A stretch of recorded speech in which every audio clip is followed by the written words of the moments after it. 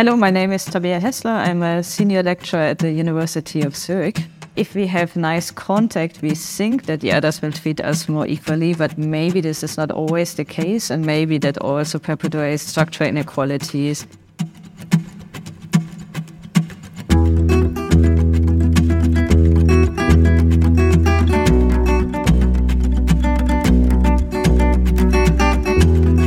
Hello everyone, and thank you for listening to this episode of the Researching Diversity podcast. I'm Miriam Schwarzenthal, and I'm a junior professor at the University of Wuppertal in Germany. And I'm Tuğçe Aral, and I'm a doctoral researcher and a lecturer at the University of Potsdam. Today, Miriam and I are hosting Tabea Hessler, a senior researcher at the University of Zurich in Switzerland. So what can our listeners expect from this episode, Miriam? First, we talked to Tabea about how she became interested in her research on social change and in research with the LGBTQI+ community. And second, through the article that she brought, we reflected on the fact that contact may reduce prejudice between groups, but at the same time, it may actually weaken the willingness of disadvantaged groups to pursue social equity. Then Tabea also talked about challenges within academia for early career researchers. Last but not least, we also got some advice from Tabea about how to carry large international collaborations. We hope you enjoy listening to our episode too. Okay, let's get started. Welcome, Tabea. Thanks for being here. As in every episode, we will start talking about the past. So we're curious, why did you become interested in the topic of social change and research with LGBTQI individuals in general? So were there any specific events that made you really become active in these topics? Yeah, already during high school, I was really interested in better understanding why people discriminate against other groups and what we can do to change this. So during my time as a school president, I launched a campaign against mobbing, racism and homophobia, and because there was topics that were not really discussed at school. I also tried to organize an event where we would bring LGBT people into school to educate students on LGBT issues, and we had really firm resistance from our principal, who told us that there's no homosexual people at school. Also with a discussion about racism, he said that there's no racism at school, so we shouldn't bring up the topic. And that was really frustrating on one hand, but really motivated us students to do more. So we decorated the whole school overnight. We got the keys from our housekeeper, and then we really had a big campaign. And we invited the press, and we had posters everywhere where students were either being same-sex couples if they were normally straight. And then me and another queer student, we did the opposite sex couple. And we wrote, if that would be like this, that would be okay too for a tolerant school. And that was kind of the start of my engagement more back then as an activist, being a student. Then later I was at the German Sport University in Cologne, and I was really shocked that in Cologne, at one of the LGBT capitals in Germany, none of the particularly male students were openly out. Some of them even had fake girlfriends. I mean, we talk here about 2010, 2012, so not that long ago. And I thought it was really, really shocking that people had to conceal their identities. I also know people that had to stop their studies because they couldn't deal with this pressure of concealing their identity and making up fake stories, particularly where if they were playing in higher leagues in sport. So also that really motivated me to change something. So I got a little bit engaged back then at the German Sport University. And then when I started my PhD, I thought, okay, I would like to really bring this topic also into my research. Yeah, that's super interesting, because also you said this university time that people were like concealing their identities.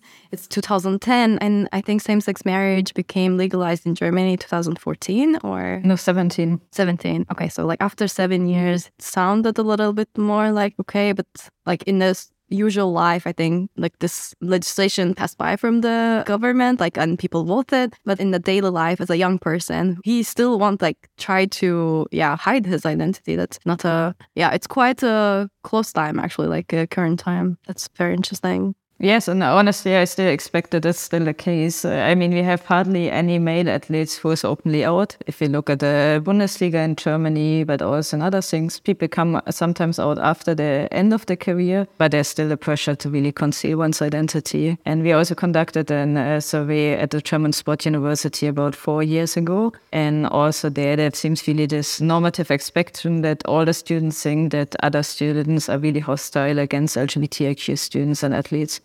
Yeah, that's interesting. Also, like there's also this topic of identity not matching, right? Like the sport person has like a certain identity and characteristic, like doesn't match with like a person, like a gay or bisexual man, like this identity matching. And it's also quite difficult for people to imagine. I think you can be a footballer and who can be a gay person. And yeah, that's quite interesting. But thank you so much for sharing your personal experiences throughout the high school and then why you became interested in these topics. What I'm curious about is that, so becoming a researcher is like actually a particular career. And then has it always been something in your mind? Is it like a dream job to become a researcher? Or did you had like a different kind of dream job as a kid in mind? Oh, as a kid, I had different dream jobs. I was definitely not being a researcher. I think I wanted to be a soccer professional, or I think at some point I even thought a lawyer, but then more a lawyer to protect the weak. And I think also very long I thought about studying medicine. Yeah, so I mean, in the end, I started to study sport. Then I also studied psychology at the long distance university in Hagen. And then I switched for the master to the University of Cologne. So there was always a little bit this tension, what do I want to do? As I said, I was always interested in the issue of social justice, promoting diversity, better understanding why people discriminate and what we can do against it. And therefore, I did different internships already during my studies. I worked at the German Sport University, where I was involved in a project on the Paralympics game. They were assessing how they were broadcasted in different countries, also the narratives that have been told. Then I did another internship at the UCLA in Los Angeles, where I was working on a topic. It was about police violence against people of color. That is still, of course, happening in the US, and was really shocking to see actual data on police violence. And then later I was also in New Zealand and Chile doing some work also in the intergroup context. And all of that experience really motivated me to stay in academia and to pursue my PhD. And now I'm still there after my PhD. And during all these internships and the research experience abroad, did you have any specific, maybe people who inspired you and encouraged you to go into research, or maybe mentors or also role models where you said they really helped me, to pursue this path and maybe helped me along the way? Yeah, I mean, I think one role model was Roberto González. He's from Chile. And he has a big network with international scholars. He does a lot of longitudinal studies, and he also really pushes to implement changes in the Chilean context. He has a lot of connection to the government. So that was definitely something really influential for me. Then later on, Nurit Schnabel from Israel and Colette Fomla, I think they're two really strong female scholars that also really inspired me to continue my work. And then later I met Christina Olsen. She's doing a lot of work on trans use, and I think also with her work she really has a big social impact, and that's something that's really important for me. Like I think we have to bridge this gap between academia and the general public, and I was always looking for people that really did this and that really didn't only want to publish in high journals but really have an impact outside of academia as well.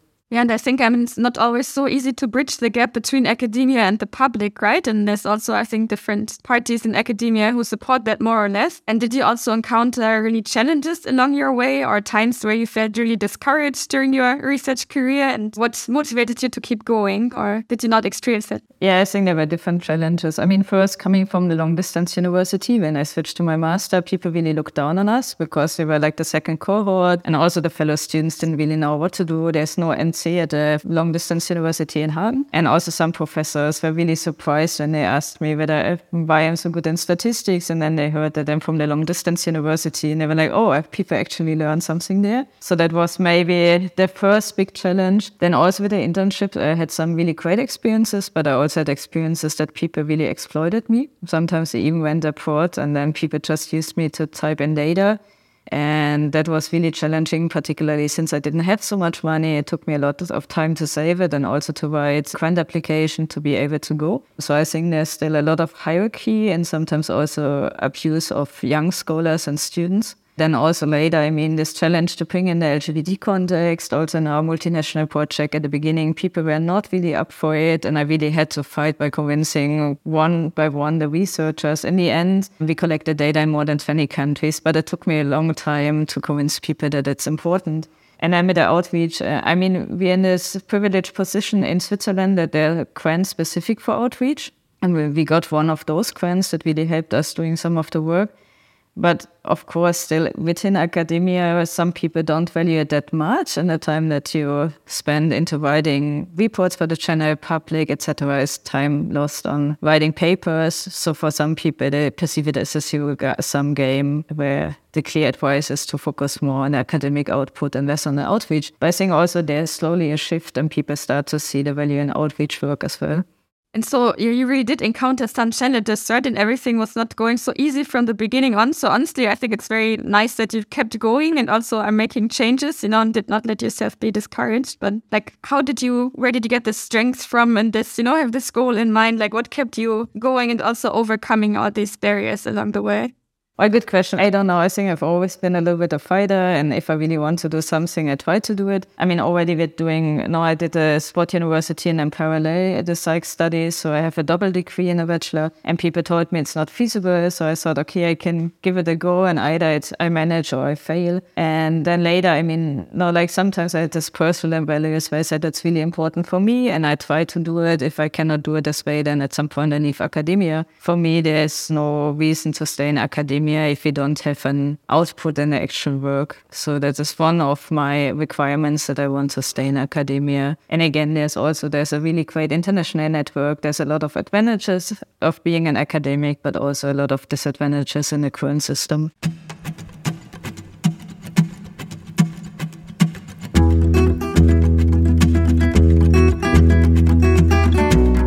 Then this brings us to our next section, the present. Which paper did you bring today?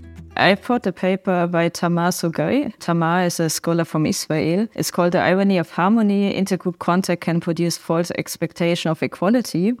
And Tamar and her colleagues wrote those influential paper in the early 2000s, and it really stimulated a lot of new research. Basically, for many, many years, contact was always perceived as inherently good, because we know that bringing people into contact can reduce prejudice. And they challenged a little bit this premise by saying it's maybe too simplistic, because contact, if we only focus on increasing harmony, might have also negative consequences that by perpetuating inequality. Yeah, I chose this paper because I think it was really a paradigm shift that started to challenge a lot of research and stimulated a lot of new research.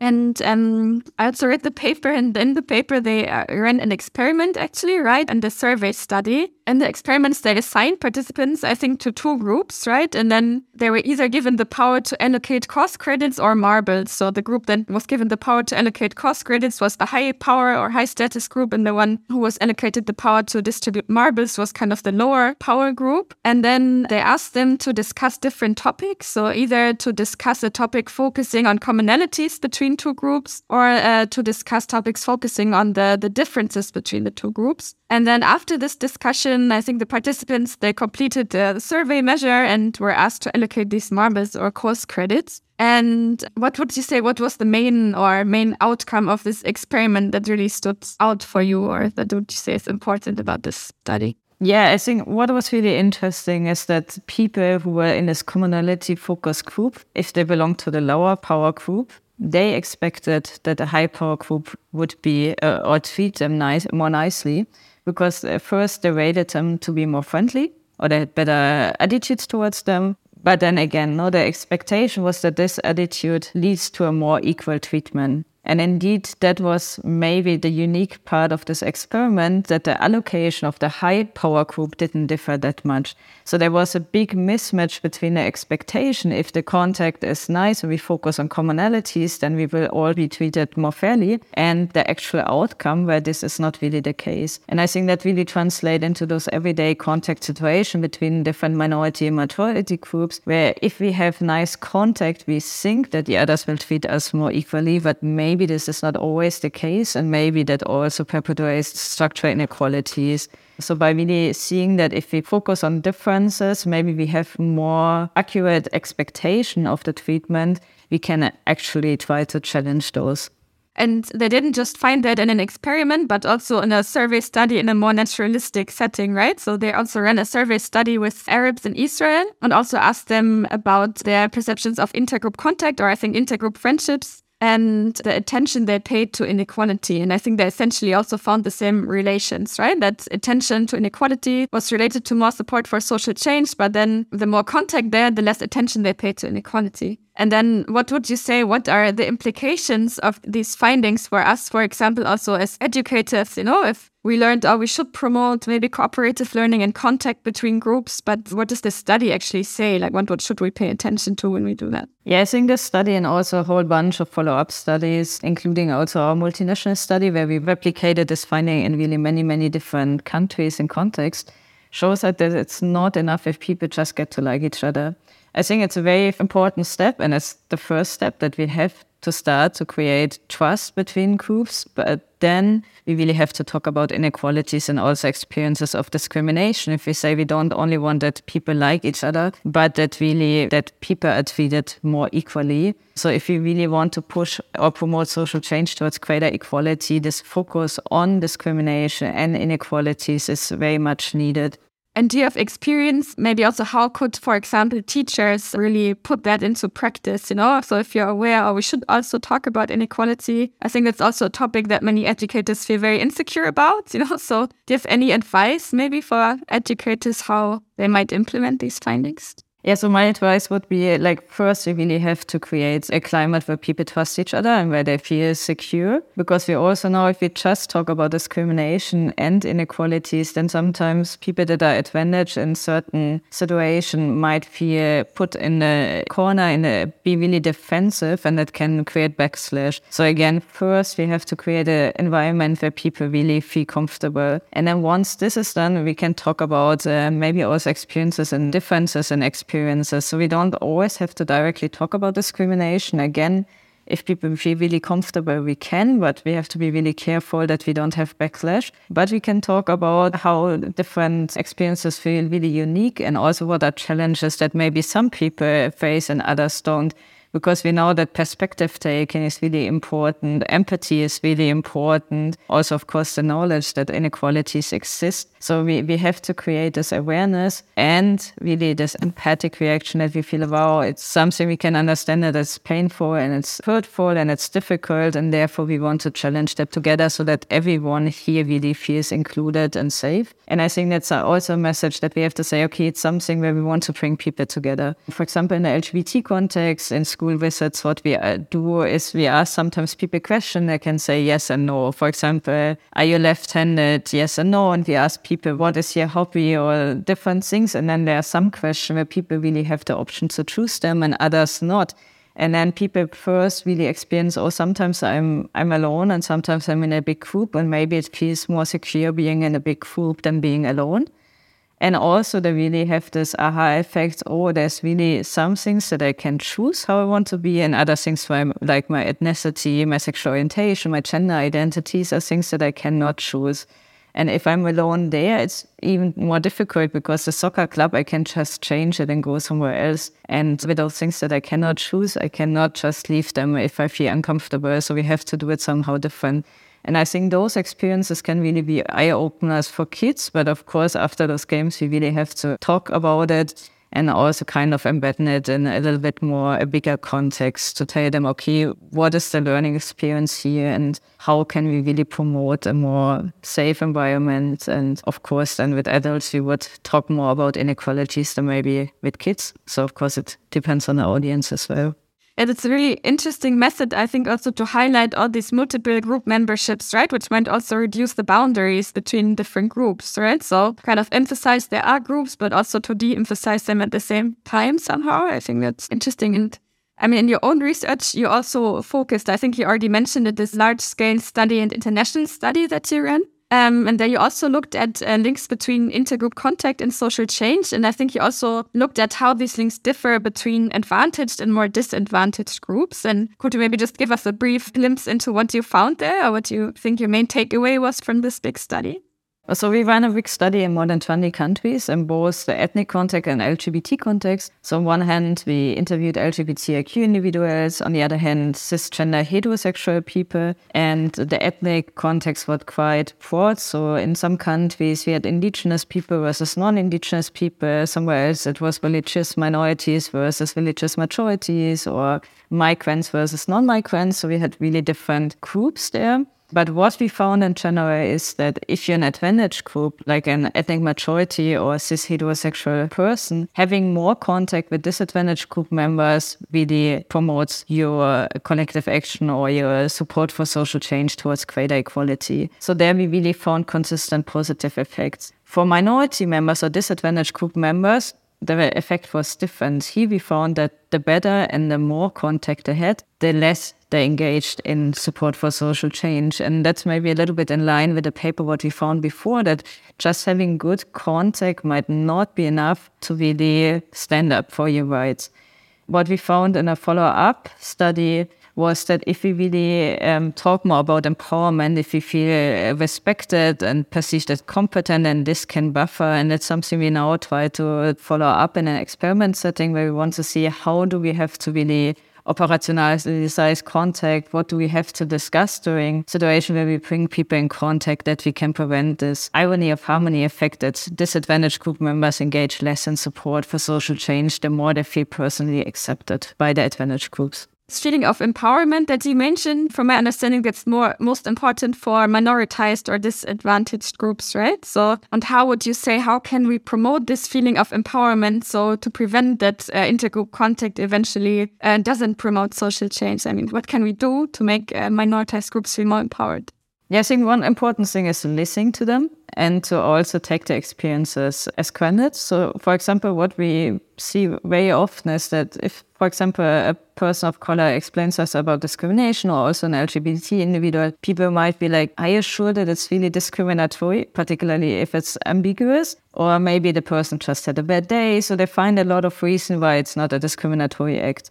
However, we have to say, okay, sometimes it might be that the person has a bad day, but if those persons experience this over and over and over again, it's not only a bad day, there's a systematic pattern. So I think as an advantaged group, one thing that we can do is to really listen to people and to acknowledge their experiences and to not try to always downplay their experiences, because I think it can be really hurtful for the individual person, but then also really inhibit the social change that we would need. Another thing that I think is important is that we also speak up for minorities as advantaged group members. Of course, we have to see in a situation, is that adequate or not, but we have a big power as an advantaged group member that sometimes you're even getting more credibility, which is kind of paradoxical, but there's a lot of research showing that if men talk about sexism, they're granted more credibility than if women would name the whole same problem as sexist.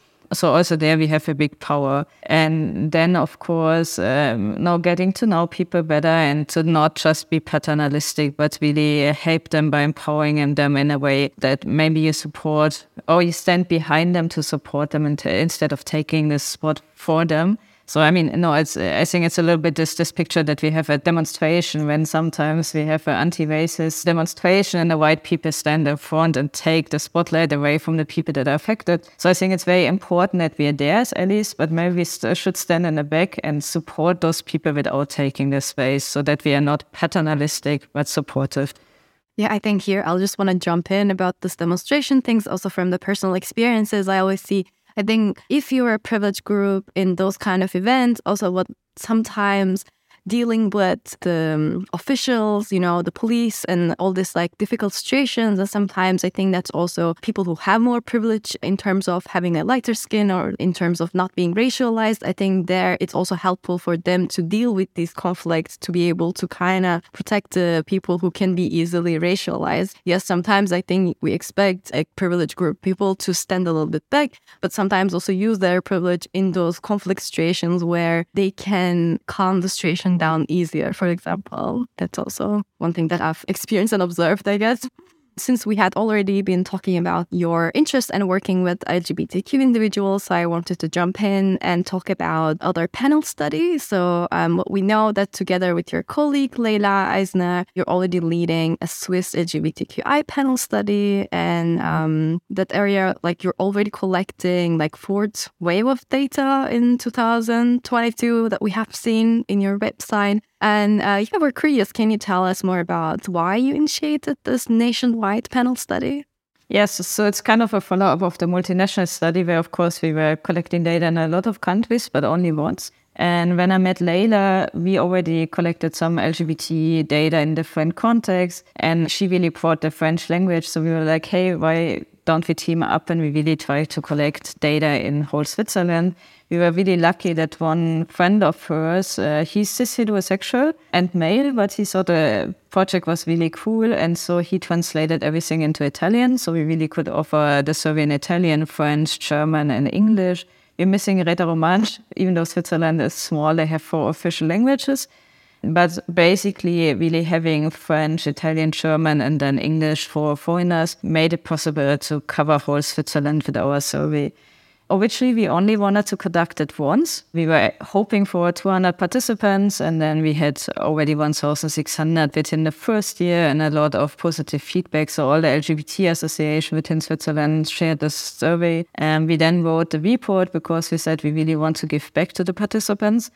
And also there we received a lot of positive feedback, and this really encouraged us to continue the panel in a more annual way to really also follow people over time. And 2 years ago, at the beginning of COVID, we got this Agora grant, which is kind of helping us with the outreach. It ran out, but for 1.5 years, it really enabled us to have some students that would help us to establish a homepage and social media accounts. And then through that, also our participants increased. So this year we have more than 3,500 participants. I would say 3,000 LGBT and then 500 cisgender and heterosexual.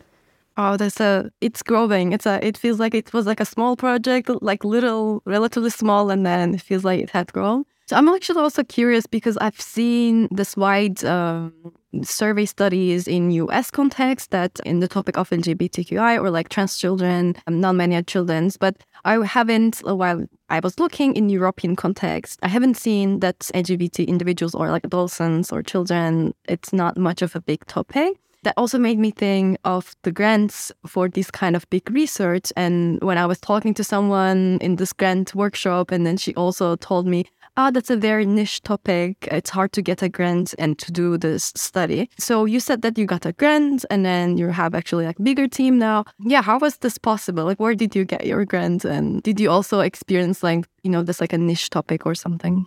Yeah, I think it's definitely a niche topic, and a lot of people told me that it would damage my career to focus on LGBT issues. So also within social psychology, I got the advice that I should not only do this. I think the financial situation is definitely an issue also for us. Currently, we have no funding anymore, so we're really struggling keeping our students. And also Leila and I spend a lot of unpaid overtime making this panel, but also the reports possible. So most of our work is unpaid overtime, particularly the outreach time. Yeah, I think in Switzerland, the problem is that I think the Swiss National Science Foundation is in general open for LGBT topics, but really conservative in funding early career scholars. So we have more the problem there. They don't found people if you don't have a 3-year contract, which almost no postdoc and senior lecturers have. And currently I'm employed by the Swiss National Science Foundation, so I can also not apply. So we really have the struggle to get money. Also, we had a big marriage equality study, and Leila and I still have debts from that. So we have to pay that off at some time because we had to run hair cortisol analysis, which are quite expensive. So the funding is definitely a big issue. And then we try to apply for other scientific foundations where we don't have this problem that we're too young. And we had big studies where people in the US were really excited, people in Canada were really excited. And here in Switzerland, we got 2 sentences as a response saying that there is no scientific relevance in our work, which stands a little bit in the contrast that we have the Federal Office of Switzerland reporting about our data. We publish in really high journals. So there's still this tension that maybe particularly older scholars see less value in LGBT topics, I think it's changing, and it's definitely a little bit different in the US. So I hope that maybe at some point funding agency will be more willing to do so, because I think also for us, we can do that maybe another 1-2 years, but at some point we cannot just spend our weekends and nights working on the panel unpaid. We need some support, and also maybe by PhD student or postdocs that can help us with this big project. Yes. And I think you were mentioning that sometimes when we're collecting data as researchers, we try to give back to the participants and then give back them a little bit also, in terms of monetary things. And like the fundings are also important to be able to give back to the participants for the information that they provide to us to benefit for our like research and our careers. And so since you have all this data, and then I think you have analyzed it a bit and then see there's some results, so maybe can you tell us like what are some like preliminary results of this panel data, and like do you have already an idea how being a member of LGBTQ community feels like in the Switzerland? Yes, good question. So again, I mean, we ran the first studies, the first papers. I'm sure there's much more in the data. We're also happy for collaborations there. So what we find every single year is that gender minorities, so non-binary people, trans people, intersex people are way worse off than sexual minorities, like bisexual people, homosexual people, pansexual people. So we really experience more discrimination, and their well-being is worse. This year we also assessed a whole bunch of other mental health and also physical health measures. So we are really interested in seeing what we find there. But this is a really, really consistent pattern that there's way more discrimination against gender minority, which translates in this worse health outcomes that they report. We see the same within the sexual minorities. We see that homosexual people, so gay men, lesbian men, but of course also non-binary people that identify as homosexual, are better off than bi and pansexual people. And we also had one master thesis led by Cynthia Tierney that we just published. And here we really see that bi and pansexual people face discrimination not only from cis heterosexual people, but also within the community. So they also feel discriminated by homosexual people. And I think that is really something where we have to say, okay, also within the LGBT community, we have to work on making the environment safe for everyone and maybe standing up for those that still face more discrimination challenges. What is another finding that is really shocking for us is that even though we had COVID and therefore less contact in general, we found that approximately 15% of the gender minorities and 7% of the sexual minorities reported that they experienced physical violence within the last year. And then if we look at sexual harassment, the numbers are higher. And then, of course, more mild forms of discrimination, the numbers really go up the roof. So also here, it's not that it's not a problem, since now the anti-discrimination law has been extended to include sexual orientation, but not gender identity in Switzerland. We had also last year the vote on marriage equality that passed, but still people experience a lot of discrimination. And at the same time, at universities, there's not a big focus on LGBT students. It's slowly coming, but there should be done more. At schools, there should be done more. Also at the workplace. And of course, in the public sphere, people really feel like people stare at them. They feel insecure. They feel unsafe to hold hands. So there's a lot of topics coming up every year where we really see that there's still a lot of inequalities happening. Yeah, so I think from what you said, like, for example, bisexual or pansexual people are feeling less well mentally because they're being more discriminated from both groups. I kind of make it, I think it sounds a little similar to this having as like an ethnic minority, having like this hybrid identity of, for example, if you say I'm Turkish German, maybe it's a bit harder for people to understand, you belong to these two groups. And then I think pansexual or bisexuals, like you can be like having this attraction to both distinct groups. Like you can be passed as like heterosexual or it can be passed as like a homosexual. But I think the human mind at the moment is that I think it's also having difficulties of seeing identities a little bit more fluid or like inclusive. I think that's I kind of see that overlap, that this hybrid identities or like more broad identities are hard for general public to understand. So I think I make it that similar. But so following up on this panel data and then for your future plans, so where is this panel going and what kind of other things that you're curious at looking at, and how would you be able to translate this into more like practical knowledge? Yeah, so where's the panel going? We had this year the fourth wave of data collection. We are currently preparing a report for this year's data, and then we are having to set up already the questionnaire for next year's data. Besides the panel, we did a big study on the marriage equality referendum that took place last year, where we collected data before, during, and after the referendum among both LGBT people who have been targeted by the referendum and cis heterosexual people who have not. And there we collected both survey data and among a subsample of 600 people also the hair data to see how the self-reported stress corresponds with the more biological stress that we can measure via cortisol that we can attain from the hair. This year in October, we will have a big workshop in Boston where we will bring 50 scholars interested in LGBT topics from 4 continents together. And also there the idea is how can we work more together? There's a big fragmentation and a lot of US scholars are more focusing on the context there. European scholars maybe a little bit here. So we want to bring people together to work together. With the panel, we are trying to find new ways for funding. As I said, we run out of funding, so we have a hard time to keep our students. We want to make sure that they are paid. We also see this as an empowerment that queer students can be involved in the project and also really write their master thesis using our data. And at some point, I would like to run another multinational study. Leila and I are also the Swiss representatives for a European research network on LGBT research. So also here we want to really expand at some point again. But also for that, we need some funding because it's just not feasible for the two of us to do all those projects alone.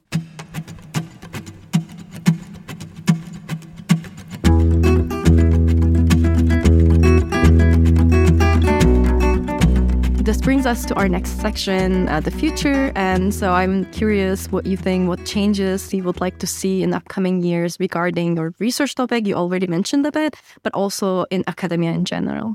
Yeah, I think in research topics, I think diversity is important. Also, like where do we get those data from? There's an overrepresentation of the US, but also Western Europe. So I think there we have to diversify more. I think we have to diversify the researchers. We have to listen also more to the people from the Global South. For example, when I went to Chile, the professors at the University of Cologne, or at least some of them, told me, why are you going there instead of going to the US? And honestly, I think I learned way more using those longitudinal data in Chile. So I think maybe we should reflect our own stereotypes too, to be more welcoming and more open and also to learn more from other researchers. I think we should definitely apply our work and not just focus on where to publish and how to publish and how many citations we have. And as a discipline, I would wish for better working conditions. I think young scholars face a lot of uncertainty along a lot of exploitation. There's still the assumption that people have to work countless of overtime unpaid. I think that has to change. I think there has to be more security, at least after the PhD, that people at some point know whether they can stay or not. I think it's really, really unhealthy. And I see that with a lot of my colleagues that they're really suffering currently. Also, I had to move a lot and it's really tiring after a while, even though I like international stays and collaborations. I would hope that people really work more together. And yeah, I think we should also work more with people outside of academia. It's not always easy. It's sometimes difficult. There's different expectations. But it can be really, really stimulating. Like I worked with practitioners here in Switzerland, but I also had a consultation with the US Institutes of Peace, where they asked some scholars to give them advice on how to reintegrate former radicalized people. I attended a meeting in Slovakia where they brought NGOs and businesses interested in promoting LGBT justice. And I think that can be really, really stimulating and also, of course, help us to do better research and more interesting research. So also I have this little follow-up question about your international collaborations that you're mentioning. So you did so many international work and then you're trying to initiate it. And I feel like you had started these collaborations quite early, like as a very junior scholar. So how did you initiate these big collaborations? I have like 50 people in one paper publishing and so what are some advantages of this? And you already mentioned a bit, but what are the challenges of these collaborations? Yeah, how to initiate it? I think just approach people. People are very open. I mean, of course, you should show them that you know their work and that you have a good idea. But sometimes, particularly students are really shy. So for all my internships in New Zealand and in the US, I just wrote the people and I was like, hey, I'm really interested in learning more about intergroup relation. I did this and this and this. And I would like to come to learn more about your work. Again, one time it was about violence of the police against people of color. The other time it was a big longitudinal study in New Zealand.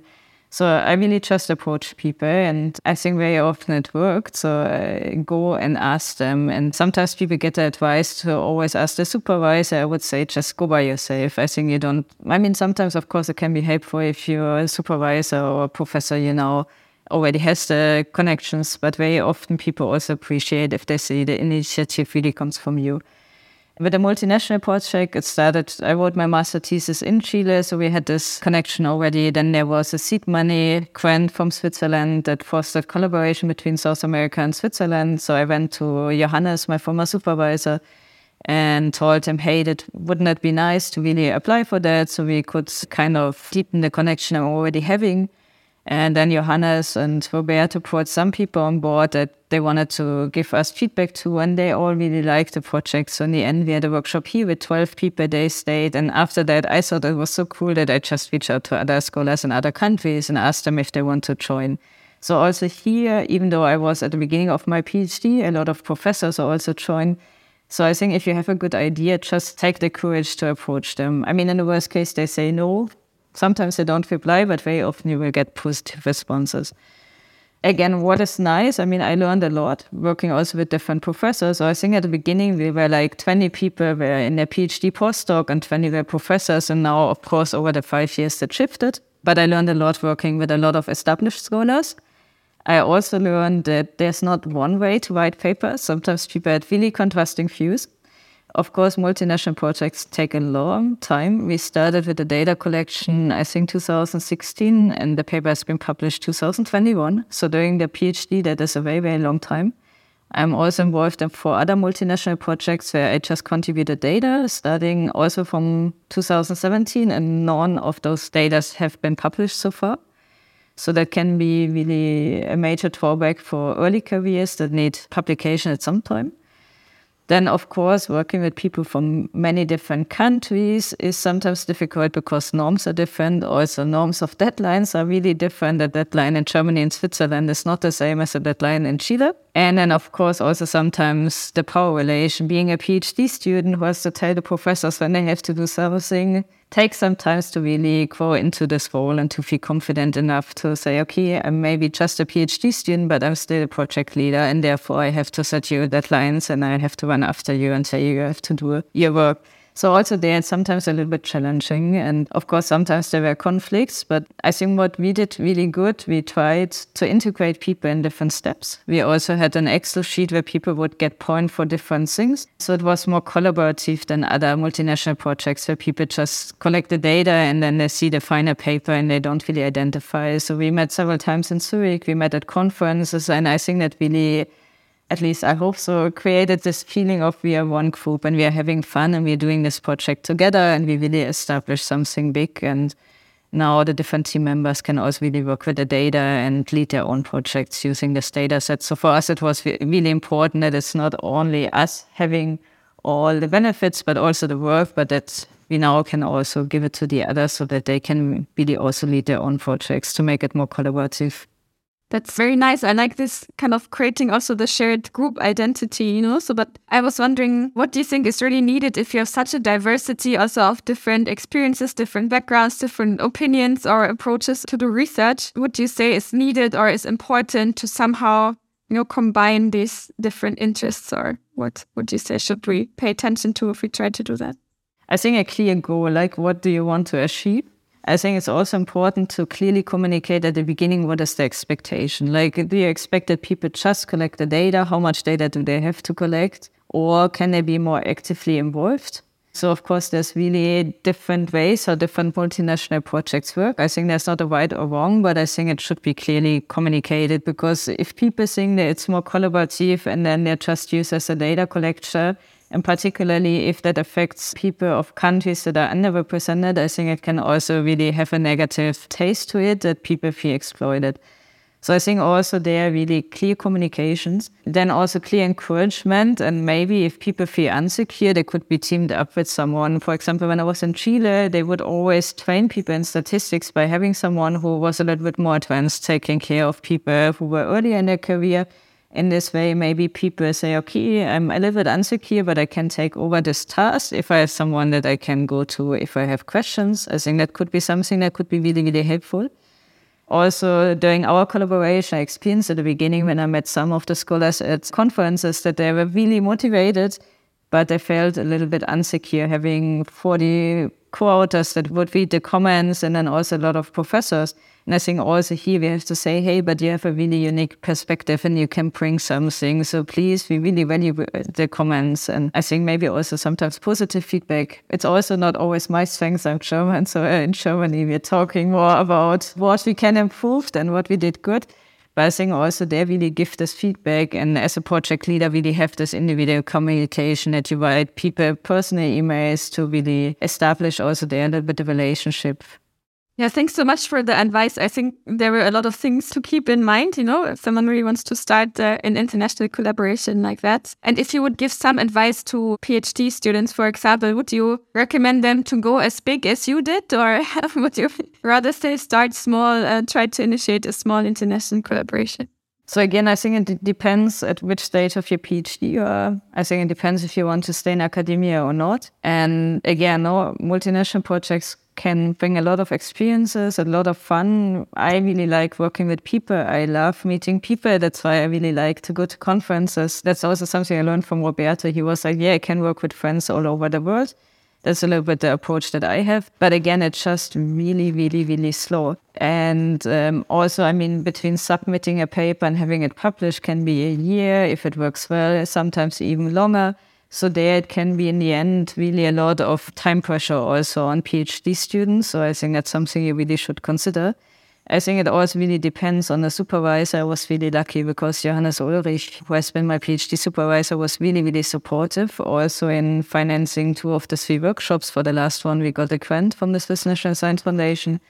So also there, do you really have the support that you can lead it, and also that you have someone to go to if there's conflicts? Because of course, being a PhD student, it can really push you down too, and then you need someone who really helps you. And also the collaborators now have really clear expectations, see what they can do and what not. And also there look for someone who could be maybe a second mentor and also help you, maybe have sometimes a different approach, that you really have different people where you can also get support if you need it.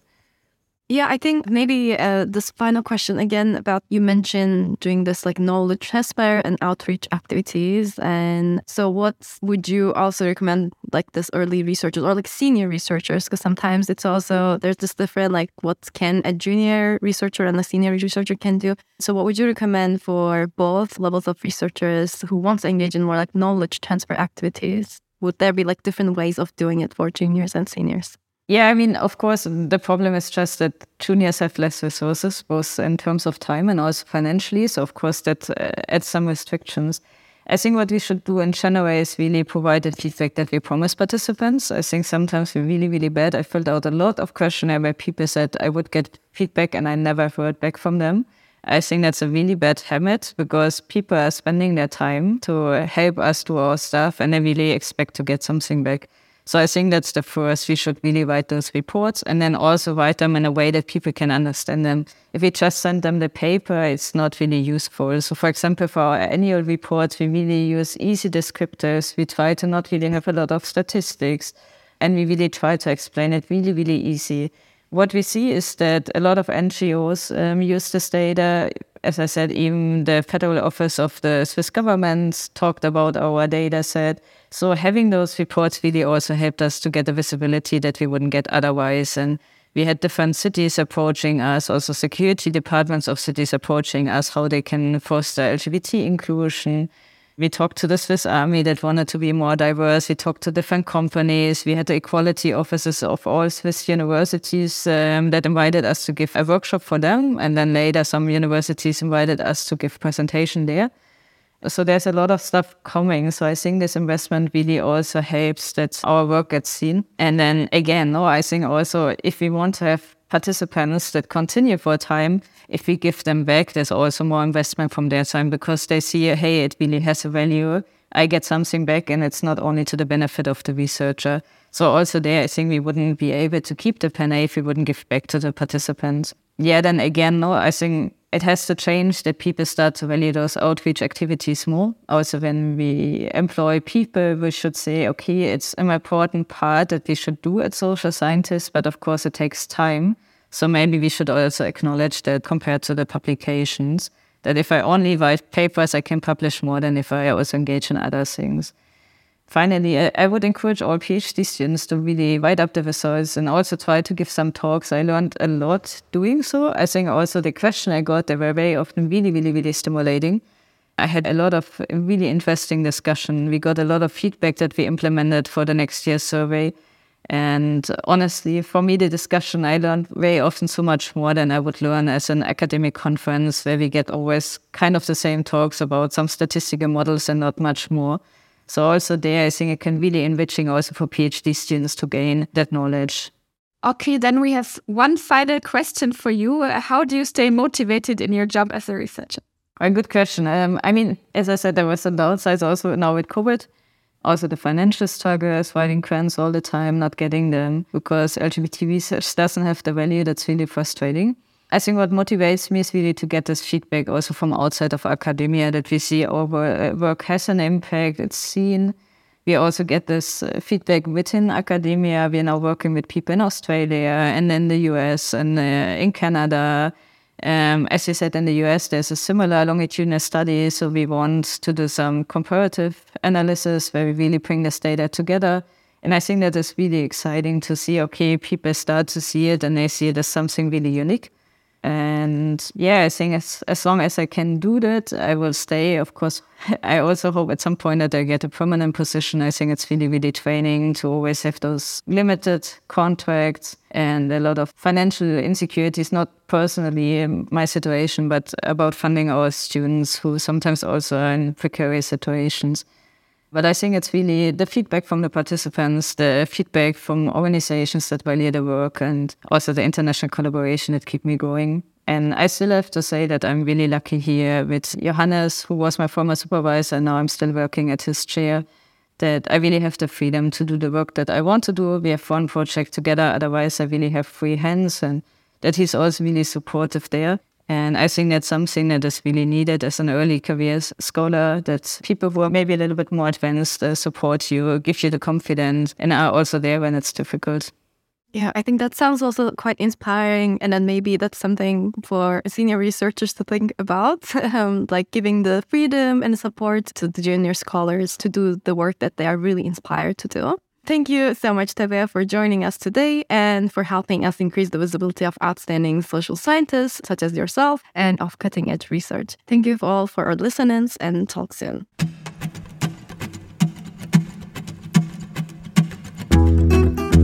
We want to thank Minor Revisions for the music, Max Kersten for post-production, Lotte Kohlmann for logo design, and Zeynep Alpay for artwork.